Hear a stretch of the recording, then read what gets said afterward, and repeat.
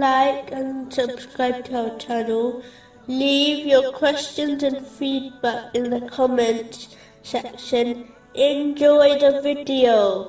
Continuing from the last podcast, which was discussing chapter 10, verse 102. So do they wait except for like what occurred in the days of those who passed on before them?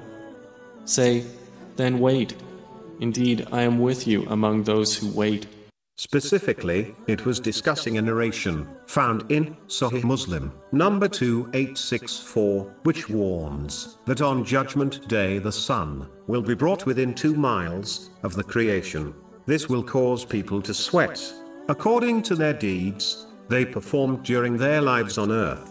Some people's sweat will reach up to the ankles, some their knees, and for others, it will reach their mouths through this. One can imagine how difficult the situation on Judgment Day will be, when the sun is brought so close to them. This shows that those who strive hard and exert sincere efforts in the obedience of Allah the Exalted by fulfilling His commands, refraining from His prohibitions, and being patient with destiny, according to the traditions of the Holy Prophet Muhammad, peace and blessings be upon him, will find relaxation on Judgment Day. But those who were lazy and relaxed during their lives on earth will be subjected to great stress on Judgment Day. Simply put, the one who strives here will relax there, but the one who relaxes here will strive there in difficulty. The same way, people strive hard